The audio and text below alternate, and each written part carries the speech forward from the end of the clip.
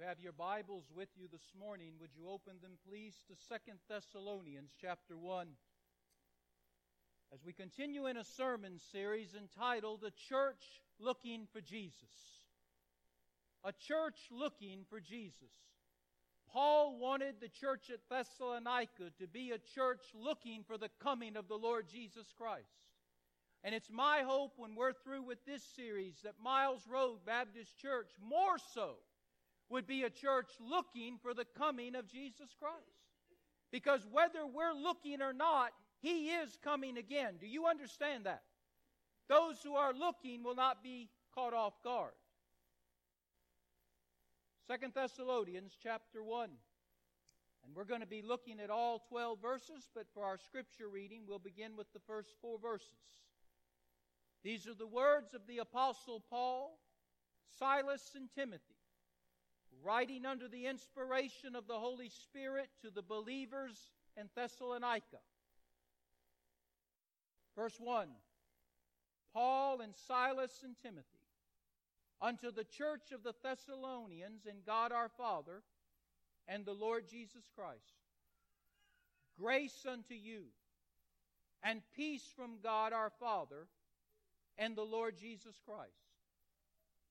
We are bound to thank God always for you, brethren, as it is necessary, because that your faith grows exceedingly, and the love of every one of you all toward each other abounds, so that we ourselves glory in you. We take pride in you when we go to the other churches of God, because you exhibit patience and faith in all of your persecutions and tribulations that you endure. Now, the message this morning might seem to be a little disjointed, but I promise if you'll hang with me, it'll all come together. Because I'm going to start talking about truth. And then I'm going to start talking about persecution and judgment. And then I'm going to go to prayer. So you got to stay awake if you want to know the prayer part. Okay? So I promise you we're going to get there. The first thing I'd like to do this morning, though, as we start, is make 5 factual statements to you about truth. You might say, truth about truth. Truths about truth. So here's the 5 things I want you to remember about truth. Number 1, truth is learned and it's retained by multiple exposures. You learn truth initially. You retain truth continually by being exposed to it constantly.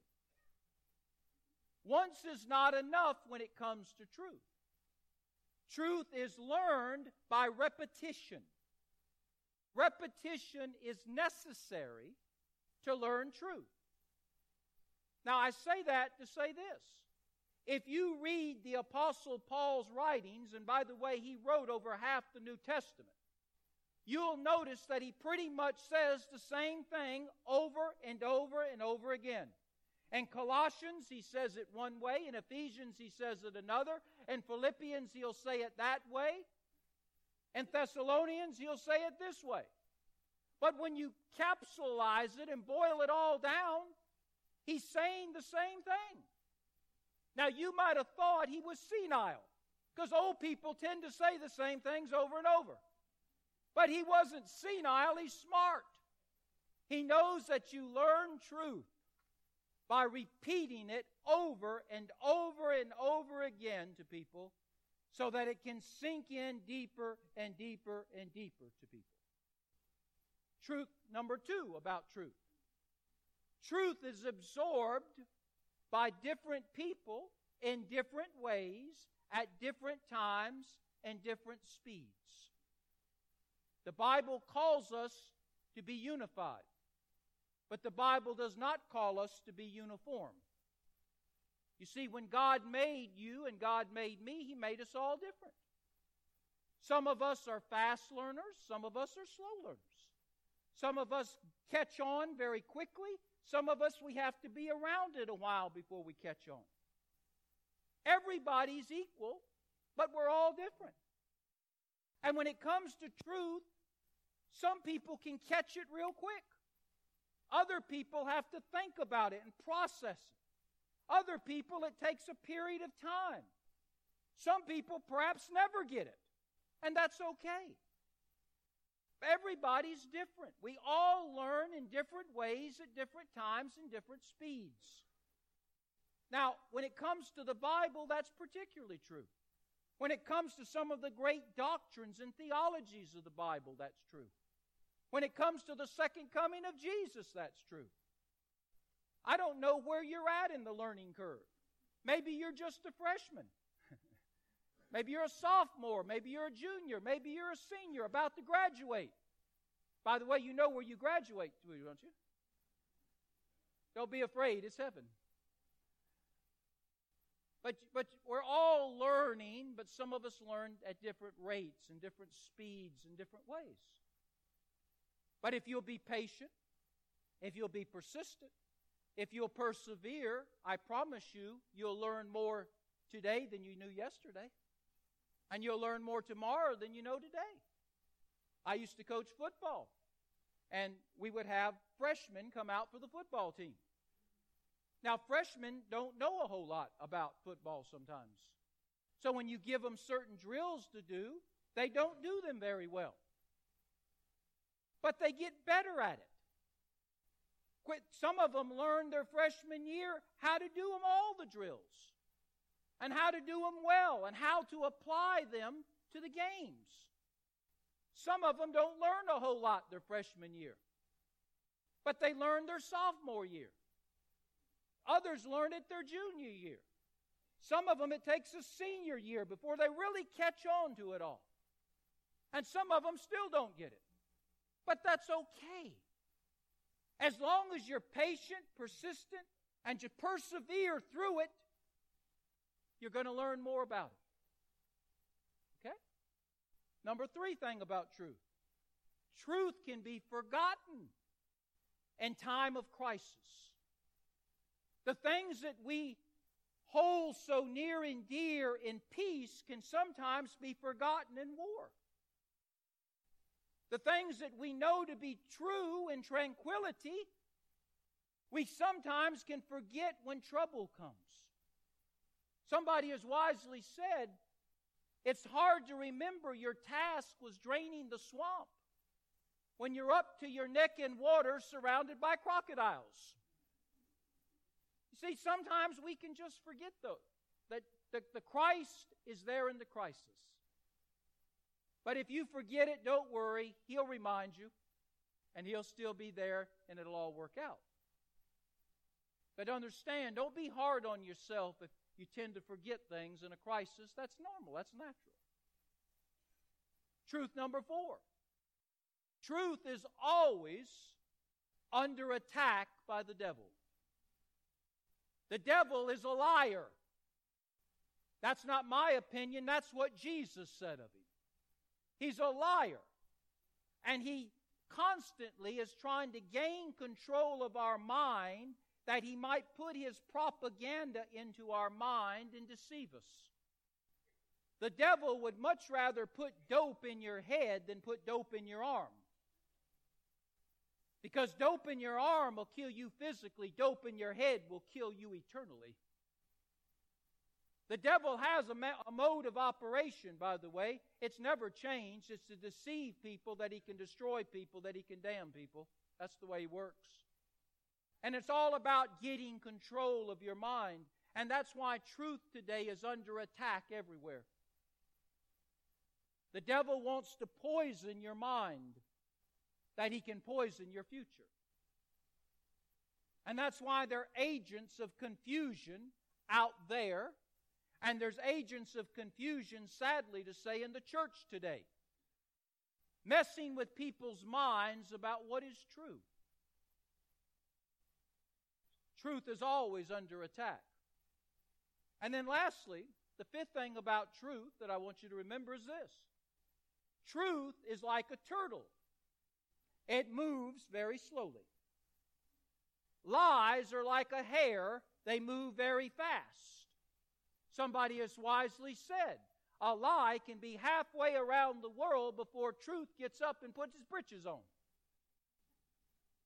But lies do not last long. Eventually they're seen as a lie. The truth will just keep on going. And eventually the truth will catch up to the lie and the truth will win. Now, why do I say all of this? You say, Pastor, because you're getting senile too. No. I'm saying this to you because what 1st and 2nd Thessalonians is all about is the truth of the second coming of Jesus. Look at verse 7 of chapter 1, if you would. I want you to notice that a word is there. And to you who are troubled. Okay, you see that word troubled? Now I want you to go to chapter 2, verse 2. That ye not be shaken in mind or be troubled. Now, both of those words, troubled, have an interesting meaning when you go to the original language. They mean to be confused, to be perplexed, to be struggling in one's mind and heart about something that one thought was true, but now you have doubts about it. Did you catch that? That word trouble means that one time you had certain things that you knew were true. You were convinced of them. They were absolutes. They were convictions. But now, because of somebody's influence, because of some situation or circumstance that's going on in your life, that truth is now in doubt. You're confused, you're perplexed, you're asking yourself the question, have I been taught incorrectly in the beginning? The church at Thessalonica, the Christians who were Thessalonians in that church, had been taught the truth about the coming of Jesus by the Apostle Paul. He taught them about the tribulation period that's coming. He taught them about the Antichrist that we're going to talk about tonight. He taught them about the rapture of the church. He taught them about the coming of Christ with the church. He taught them all of that stuff. He taught them the truth.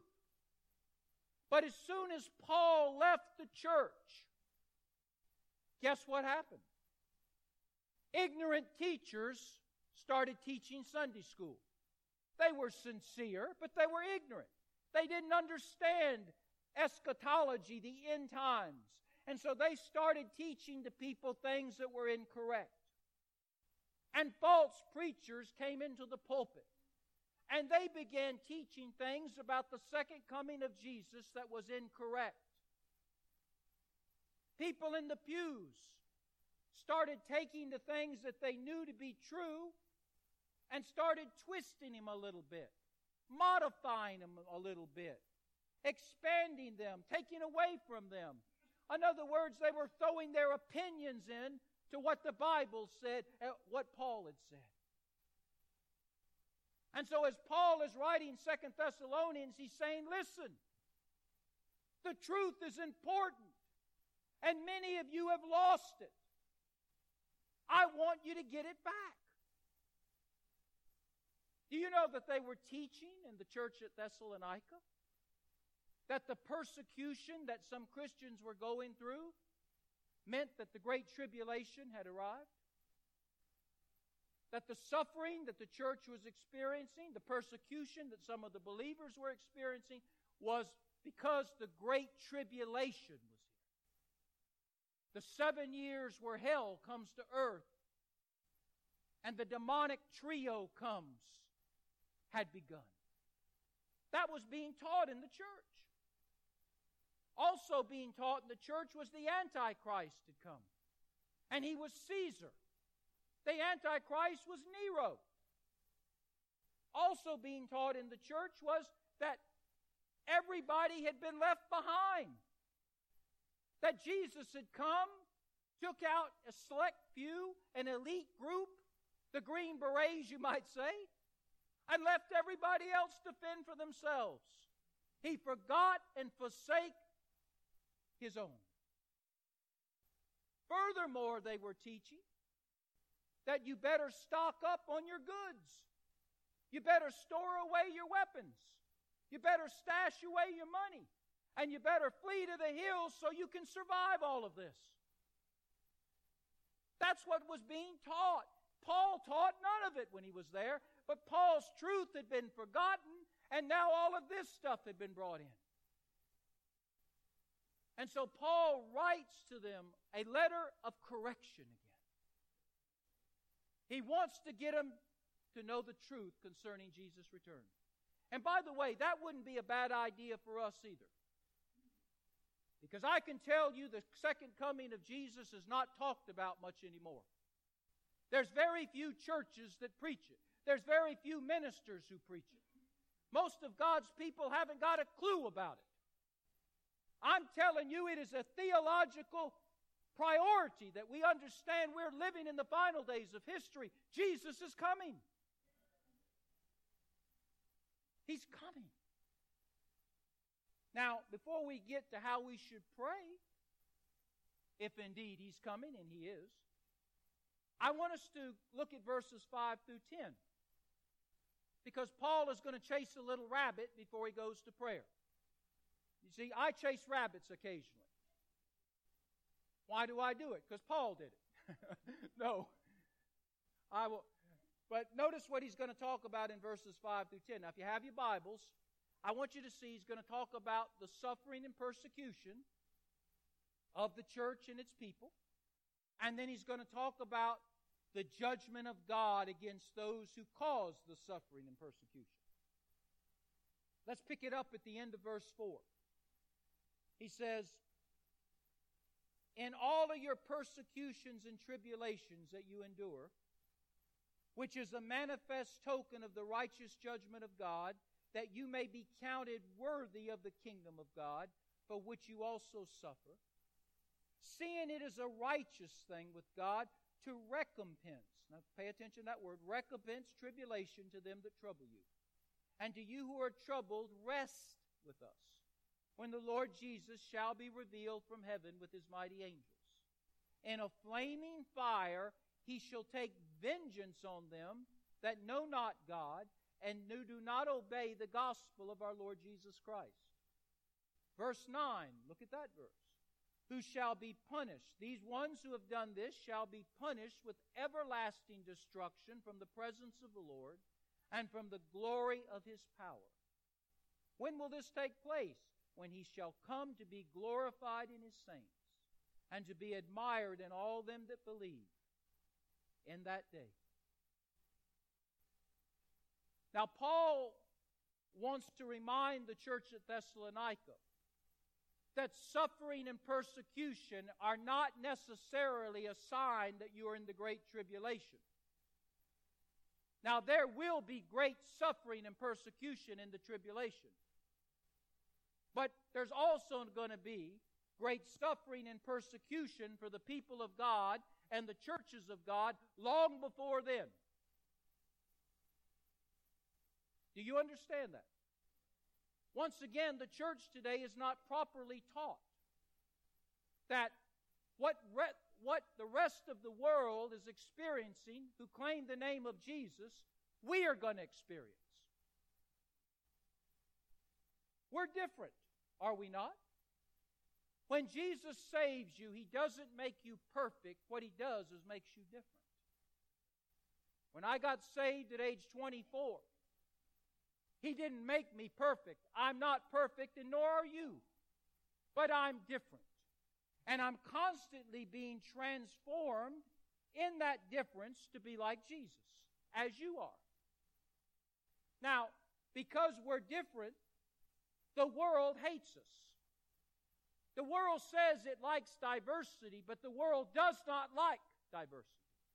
The world likes everybody to cross their T's and dot their I's and loop their L's just like they do. We're twice-born people living in a once-born world. We're light living in darkness. We're salt living in decay. we're different. And because we're different, the world hates us and is increasingly hating us. In fact, we're being scapegoated in many places for all the problems in this country and around the world. Should that surprise us? No. Jesus said, the servant will not be greater than the master. When Jesus came to this world, He was different. And what did this world do to Him? They nailed Him on a cross and got rid of Him. And what's this world going to do to you and I one day? Nail us to a cross and get rid of us. Our world does not like people who are different. And we're different. Therefore, we can expect suffering and persecution. You say, well, Pastor, I haven't experienced any. That's okay. Batten down the hatch. It's coming. America has long been an island of safety surrounded by oceans of danger. That day is over. Terrorism is coming to America, and persecution is coming to the American church. 25% of our fellow Christians scattered around the world live in persecution. They're suppressed. They cannot worship publicly. They have to be in underground churches.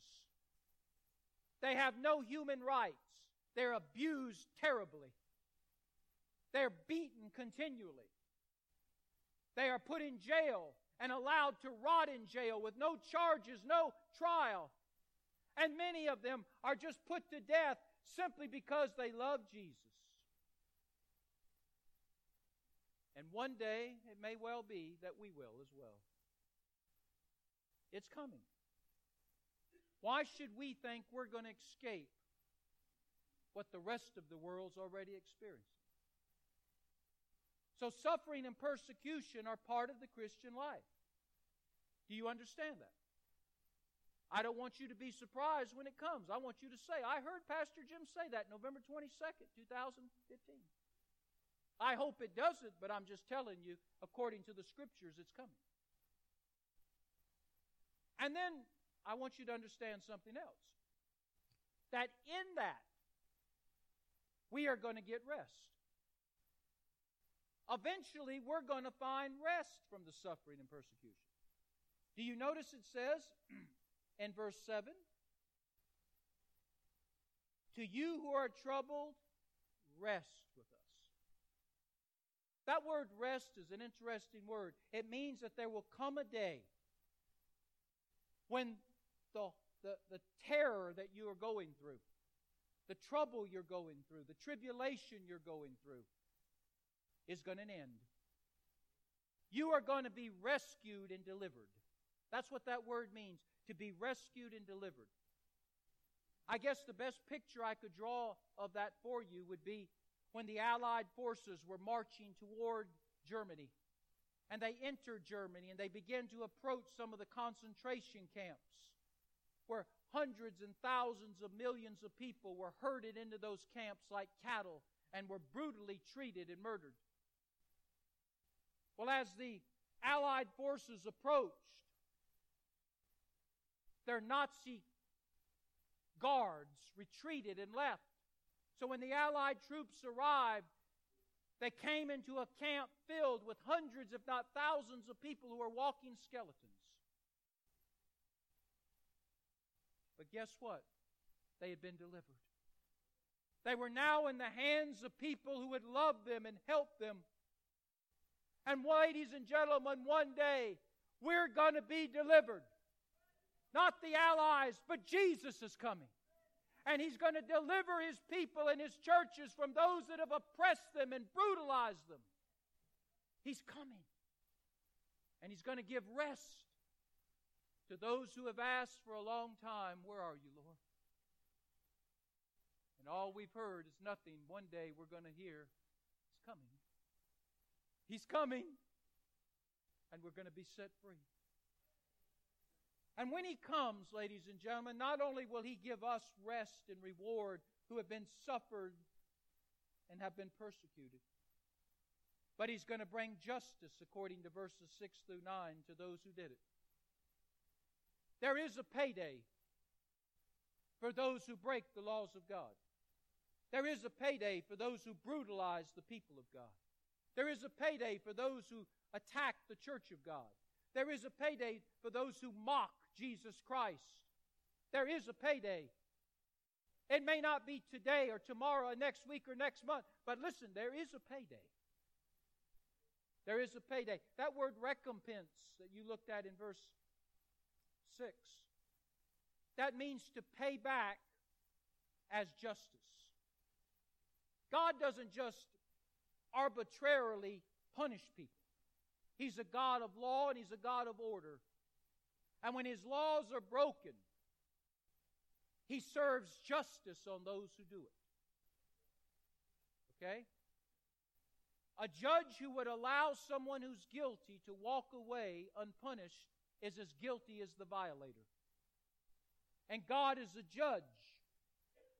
To those that are not His own, He's a judge. Not a savior, a judge.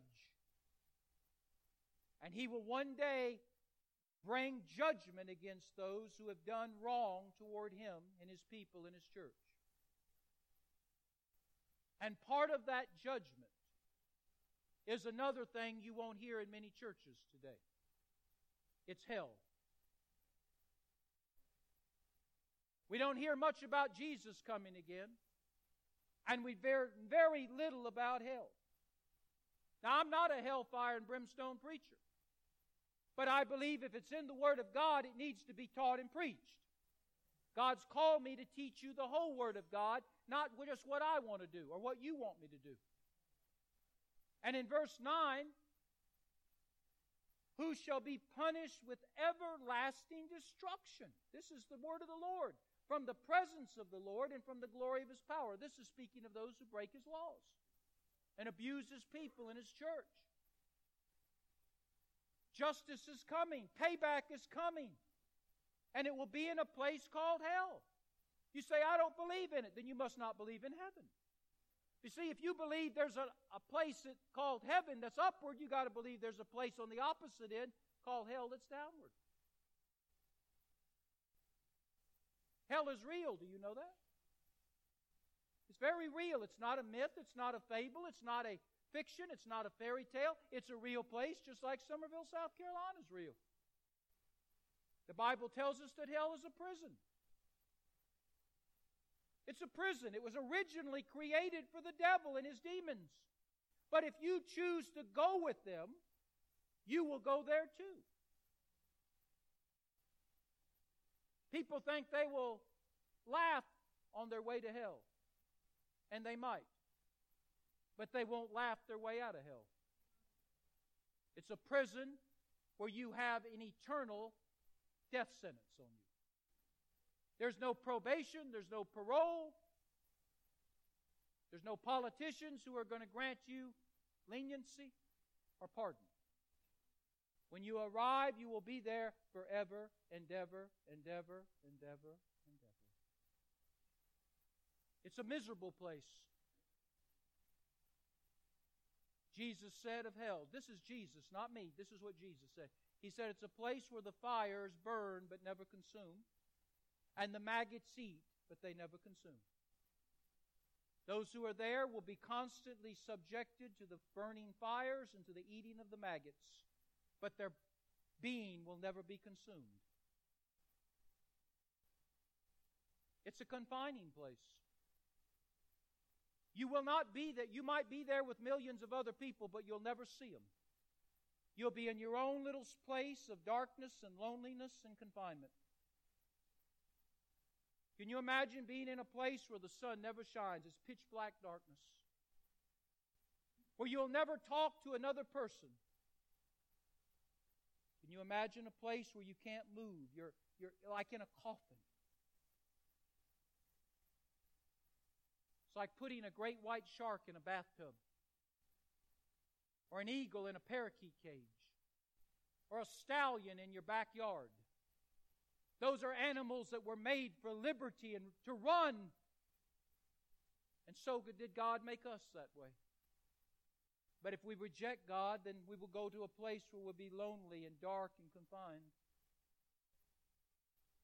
And it's forever. You see, we always think that there's an end to something. There is no ending.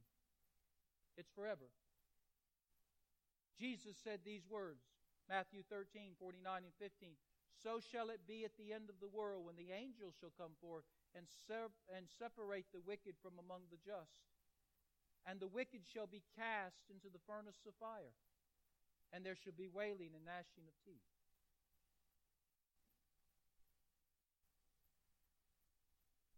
Johnny Carson invited Billy Graham to his late-night television show when Johnny had one and he was alive.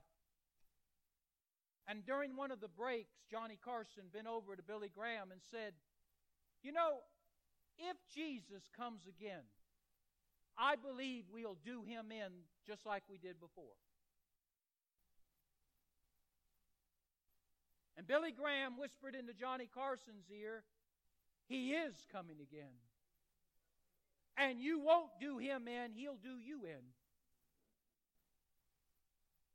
Because when He comes again, He will not be coming as a baby. He'll not be coming as a teacher. He'll not be coming as a martyr. He'll be coming as the Son of the living God. The Lamb who came the first time will come as a lion the second time. The one who came to save whosoever will come to bring judgment on whosoever didn't. Now, let's look at what, in closing, there's just a few minutes left.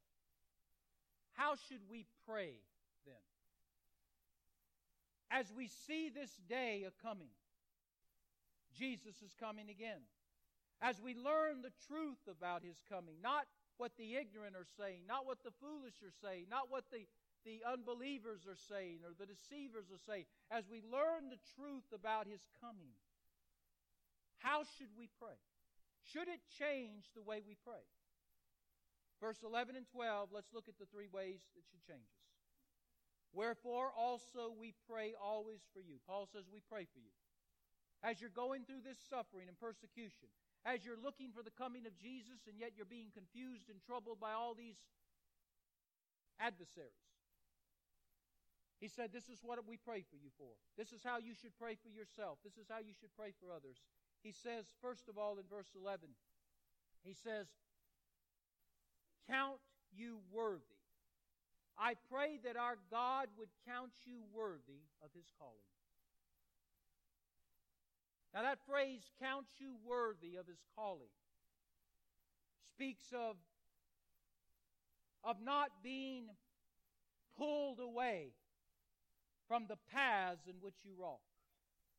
I want you to imagine a track. Many of you have been to, perhaps have run track or been to a track, and you notice that on a track there's different lanes. Okay, if you go to Charleston Southern, sometimes from the road, they're doing a great reconstruction job there. But you'll notice their track has been, the lines have been redone. There's 9 lanes there. And what Paul's prayer is that we would be counted worthy by God because we're staying in the lane. We're walking in the paths of love, righteousness, and truth. We're not moving out of our lane. We're staying in the lane. Okay? It's a prayer for dedication. That we'll be dedicated to love and righteousness and truth. Love in a world of hatred. Righteousness in a world of wickedness. Truth in a world of lies. That we will stay the course in those things. Okay? That we're not going to change lanes, as many are doing. We'll stay the course. And then he says in verse 11 something else. He not only talks about a prayer of dedication that will say that we'll stay the course, but he talks about a prayer for deeds. Notice in verse 11, he now is going to bring up another word. Follow with me, please. Help me. I've got glasses on. They're getting a little foggy. I pray that you will fulfill all the good pleasure of His goodness. and the play of faith with power. What are y'all looking at me for? Oh, I'm sorry. I must have misstated. And the work of faith. Yours Bible have work? Shake your head if it does. Work. The work of faith with power. So Paul says, as you see the coming of Jesus, as you're going through suffering and persecution, pray that you'll be dedicated, that you'll stay on course, that you'll stay in your lane, that you won't forsake or forget or be moved off love and righteousness and truth. And then he says, pray for your work, your deeds. And what he's talking about here is the fundamentals. The fundamentals. As a football coach, we constantly taught fundamentals to the players. I didn't care if we had any trick formations. I didn't care what glitz and glamour was going on with uniforms and all these other little things. You cannot win at football unless you can block and tackle. Amen? You can't win at basketball unless you can dribble and pass and shoot. You can't win at baseball unless you can catch and throw and hit. Every great sport that has a great champion has champions that practice the fundamentals. If you go to Nick Saban's practice at the University of Alabama, you know what you're going to see? Blocking and tackling. The great teams emphasize the basics over and over and over again, because if they don't, you forget them. And what Paul is saying here is pray for your works, that you will constantly be doing the fundamentals. You'll be worshiping. You'll be serving. You'll be giving. You'll be witnessing. You'll be praying. You'll be studying your Bibles. You'll be fellowshipping. You'll be carrying on with the things that make people great and churches great. Sadly, we live in a world where everybody wants to follow the fads and the trends. I can't tell you how many fads and trends have come down the pipeline in the 22 years that I've been here. And you know what I do with every one of them? I practice my three-point shooting into the trash can. Because what is a fad today will be forgotten tomorrow. But what's the fundamentals of today will always be the fundamentals. So as Jesus is coming again, as we face suffering and persecution, we have to stay dedicated. We pray for dedication, that we'll stay on the course. We pray for our works, that we will carry on the fundamentals and not get sidetracked. And then he says one other thing. He prays for our demeanor in verse 12. He says that the name of our Lord Jesus Christ may be glorified in you. Let me tell you what he's saying. He's saying to be like Jesus. Be dedicated. Stay on course. Have the deeds. Carry on. And have the demeanor. As you're doing all of that, look like Jesus. Be so close to Jesus that people look at you and you remind them of Jesus. Now, I'm going to close with this, and time is out. Why are those prayers for how we should behave important? Did Paul just arbitrarily pick these prayers out because he didn't have nothing else to pray for? No, he's praying under the leadership of the Holy Spirit to those and to us. Why should we pray that we stay on course? Why should we pray that we carry on the fundamentals? Why should we pray that we look like Jesus? In closing, look at 2 Thessalonians chapter 2. Just peek over there for just a moment. In verse 3, there's an interesting phrase. The day of the Lord shall not come, except there come a falling away first. Now, I want you to notice that phrase, falling away. Because what he's saying is, just before Jesus comes, And by the way, He's coming. There is going to be a very obvious falling away of churches and so-called Christians. That word falling away is an interesting word. It speaks of a departure. A departure. Not physically, but theologically from the things of God. What Paul is saying, there's coming a day when those who should be on course are going to drift off. Some are going to drift over just one lane, some 2 lanes, some 3 lanes, and some will even go off the track with their craziness. There's coming a day when the fundamentals of the faith are going to be forgotten and neglected, and people are going to be laughed at who do them. And there's going to come a day when nobody will look like Jesus anymore. Because He ain't no big deal. That's what He's saying. That's why His prayer is for you and me, and I pray for me, and you pray for you, and we pray for one another. That won't happen to us. Because there's coming a day when worship will be self-centered. Service will be when I feel like it on my own terms. Giving will be leftovers. Witnessing will be forbidden. The church will be abandoned. Jesus will be denied. Ministers will be hirelings. Holiness will be no more. Unnecessary. And the Bible, well, it's a relic of the past. You know that day is coming? May I make a suggestion? Maybe it's already here. Maybe it's already here. And most people don't even know it. Heads are bowed and eyes are closed.